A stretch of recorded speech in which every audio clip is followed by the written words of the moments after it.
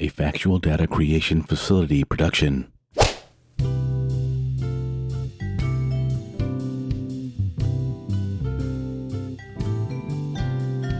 Welcome to the Straight from the Desk podcast, a podcast where I discuss but three things. Two are topical, while the last can be considered as flexible. So sit back and enjoy. If you like what you hear, click on that donation link, which can be found within the show notes. Any donation will be appreciated. So, let's get started. I hope this finds you well. I'm a little early this week due to some pressing personal issues. First up, the Republic of the Philippines has granted the U.S. military greater access to the country's military facilities. That's according to reports from Reuters and other sources. This is in response to Communist China's further aggression in the misnamed South China Sea.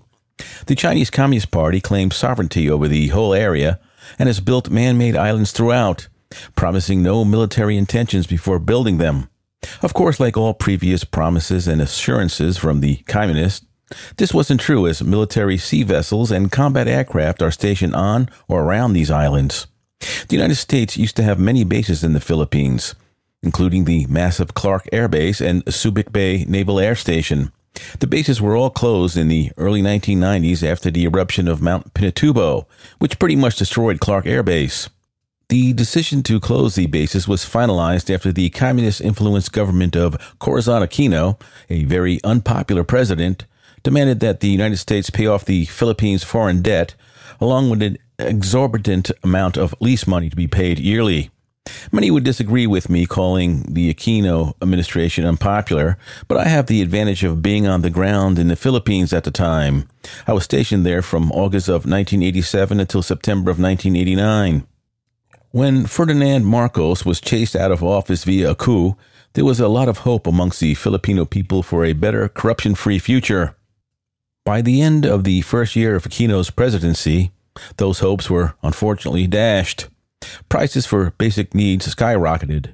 The Muslim and communist insurgencies expanded, thanks in part to Aquino branding them criminals instead of terrorists and prosecuting them as such, with an underfunded Philippine army bearing the brunt of the casualties fighting them, while the police constabulary, the private army of the government, established after the overthrow of Marcos, paraded around in brand new uniforms and weapons and could be found everywhere but in a combat zone, unless the Marxist New People's Army needed more weapons and would ambush them.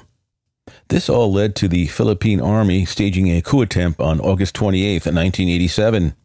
President George Bush authorized the U.S. Air Force at Clark to fly cover for the Loyalists, which ended the almost successful coup. The Filipinos I knew and talked to at the time were quite angry at this.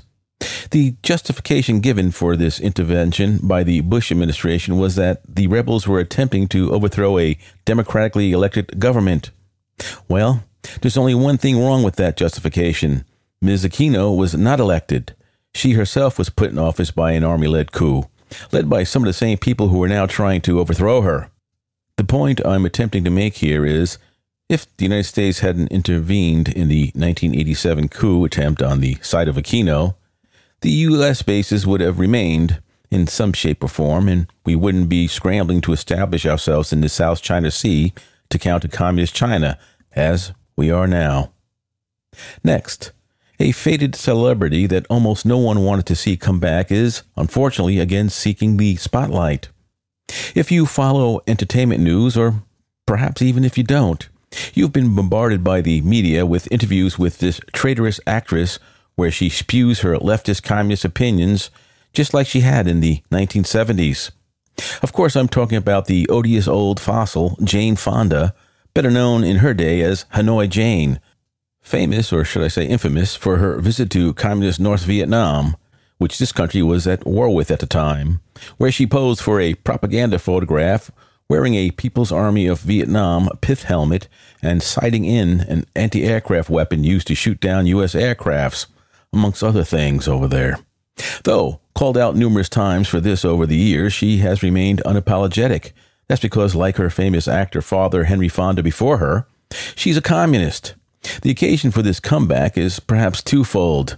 Recently, Hanoi Jane has been diagnosed with cancer, lymphoma to be exact, and the prognosis can't be good for the 85-year-old. The second reason is the release of the movie 80 for Brady, in which he stars with other older female actors who, in my opinion, are held in much higher regard than Ms. Fonda. So, we may be looking at this trader's last hurrah. Judging by the reception she's receiving from the public, she has not been forgiven, nor should she be. We still remember your traitorous acts, Hanoi Jane, and you will receive no sympathy or the final adulation you seem to be craving. I believe your greatest contribution to this country has been giving those old Vietnam War vets the will to outlive you so they can desecrate your final resting place. Finally, there was a small news article that unless you're from or are familiar with the area concerned, you probably wouldn't have read past the headline. The headline read, "Dolphins spotted in the Bronx River," or some slight variation of that. The article featured a short video, obviously taken from a cell phone, of a couple of dolphins, actually porpoises, frolicking in the water next to high-rise apartment buildings located in the Bronx, New York.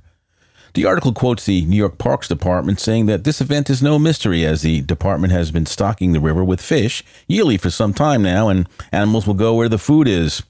This article struck a chord with me, as I spent most of my childhood in the East Bronx and a lot of the springs and summers poking around the Bronx River.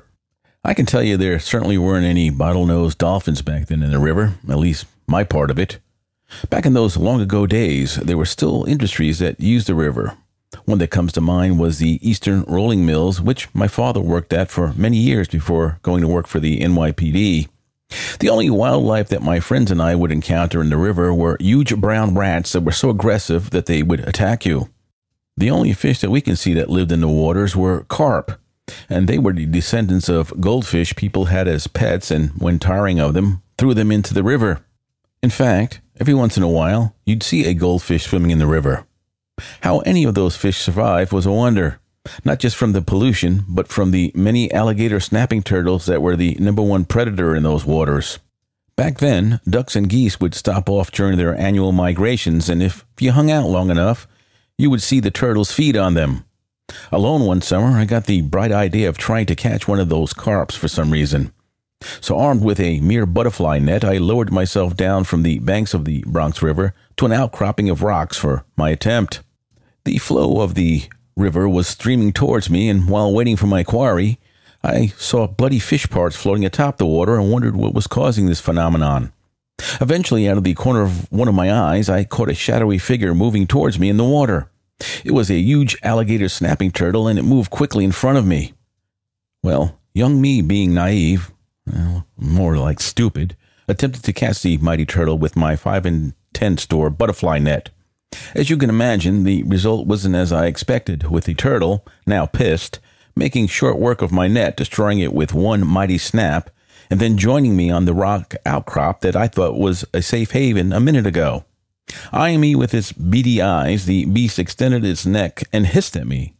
Now, I might have been young and stupid, but the fight or flight instinct in me kicked in and made the correct decision to get the heck out of there, which I did, moving faster than I thought I could, not even attempting to look back, fearing that the armored predator would be snapping at my heels. I ran until I exited the park and reached civilization, which in this case was row houses that were built adjacent to the park. Later that night, at the dinner table, I relayed the story of my daring do. My mother responded with a, "That's nice, Jimmy," and my father had no reaction, as usual. Thinking back on the whole event, I now realize that the turtle was close enough to have bitten me, or perhaps even kill me. Witnessing the fish pieces before my encounter probably meant that the turtle wasn't hungry at that moment, and that's what saved me. Alligator snapping turtles live about 50 years, but some can live as long as 125 years. Sometimes I wonder if that mean old turtle is still prowling those waters. As far as the dolphins go, I'd advise them to be very wary of dark, shadowy figures within those waters, approaching them quickly.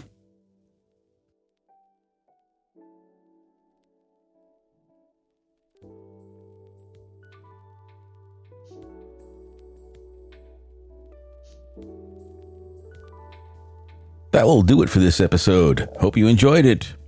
You can send comments, suggestions, or complaints to sftdpod23@gmail.com. I'll see you next time. Take care.